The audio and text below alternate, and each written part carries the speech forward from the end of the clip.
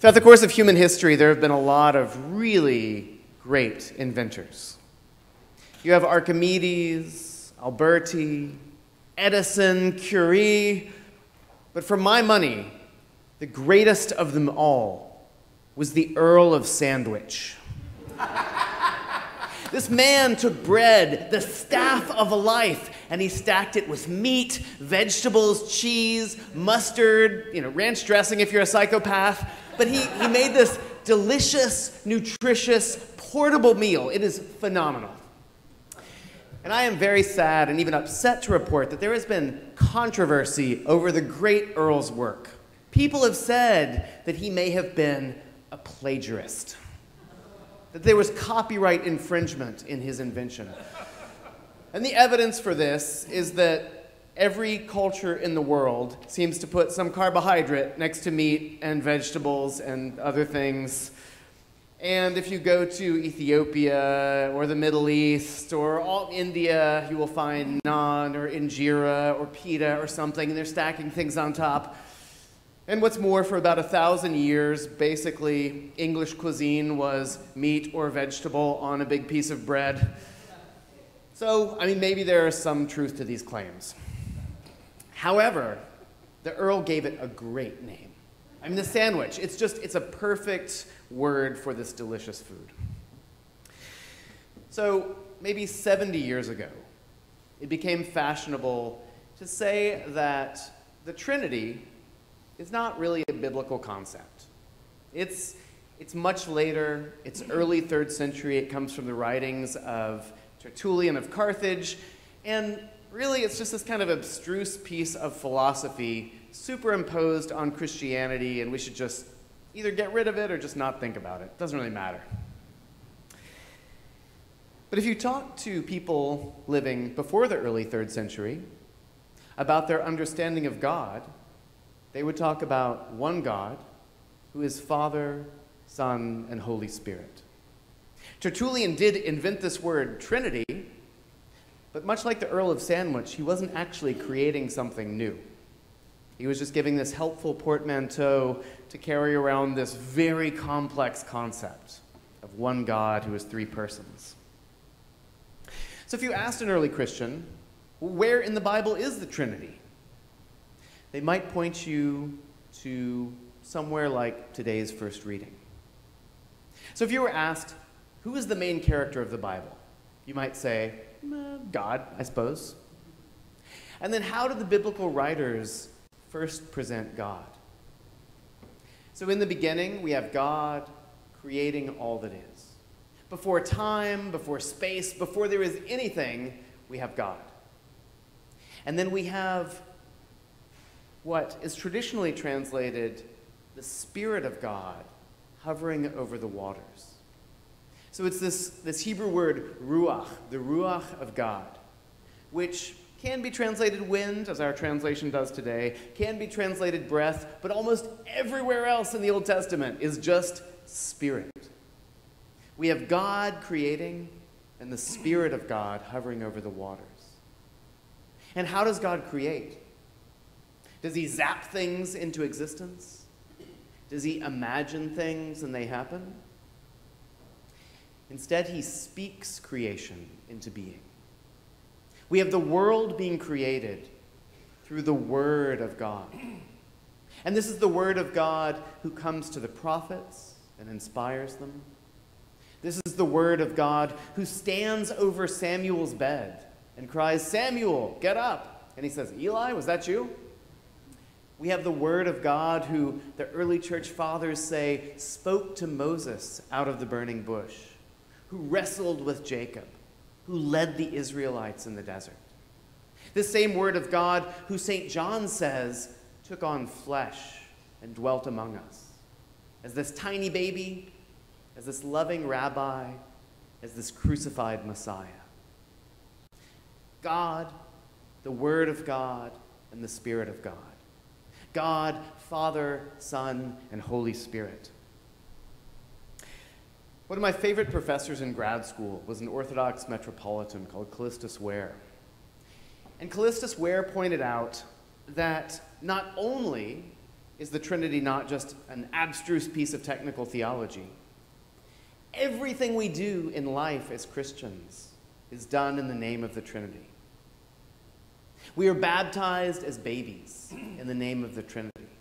We start our liturgy, blessed be God, Father, Son, and Holy Spirit. We are buried in our funeral in the name of the Trinity. The Trinity is everything to us.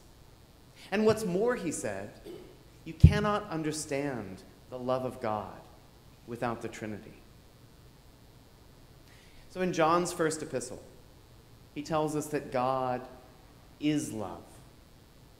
And in English, we use love in lots of different ways. I love hot dogs. I love golf. I love the Denver Broncos, whatever it is. But in Greek, there are lots of very specific words for different types of love. So you have romantic love, which is one specific word. You have loyalty, which is another word. You have friendship, family love, which is another word. But the word that John uses is none of these. He actually says God is agape, selfless love, love which seeks not its own. Soren Kierkegaard said that most of what we call love is actually a form of selfishness. I love this thing that brings me joy. I love this person who cares about me. I love X, I love Y, because they add value to my life. But agape is selfless love. It is, I love this person even though they could care less about me. I love this person even though they're my enemy, even though they hate me. And I live my life showing them love. So what, Callistus Ware asked, was God loving before the creation? Before there was space, before there was time, before there were any of us, what did God love?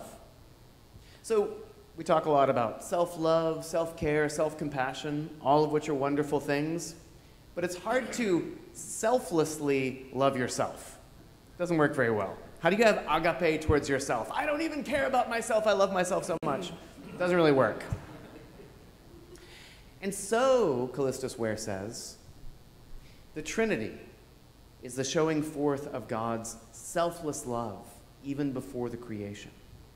The love of God, the love that God is the love that the Father feels for the Son, that the Son feels for the Spirit, that the Spirit feels for the Father, this perichoresis, this mutual indwelling in the hearts of God, Father, Son, and Holy Spirit. This is the love of God. And the whole creation, our whole world, all of us, we are the result of this outpouring of God's perfect, utter, selfless love. In this Genesis reading, we're also told that we are created in the image and likeness of God. What does that mean? Well, if God is love, if God's nature is this utter selfless giving, what if that is the nature in which we are created? What if our humanity, our actual raison d'etre, is to be an outpouring of this same selfless love? What would it be like to take all the loves in your life, pizza, hot dogs, Denver Broncos aside, but actually taking the love that you feel for your children and turning this not into, I love them so long as they don't totally drive me crazy or disappoint me or do something horrible with their lives, but just, I love them no matter what.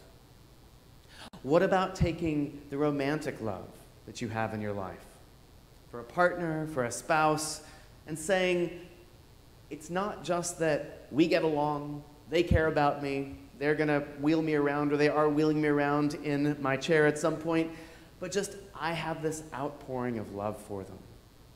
To us, these sound like intuitive goals, good things.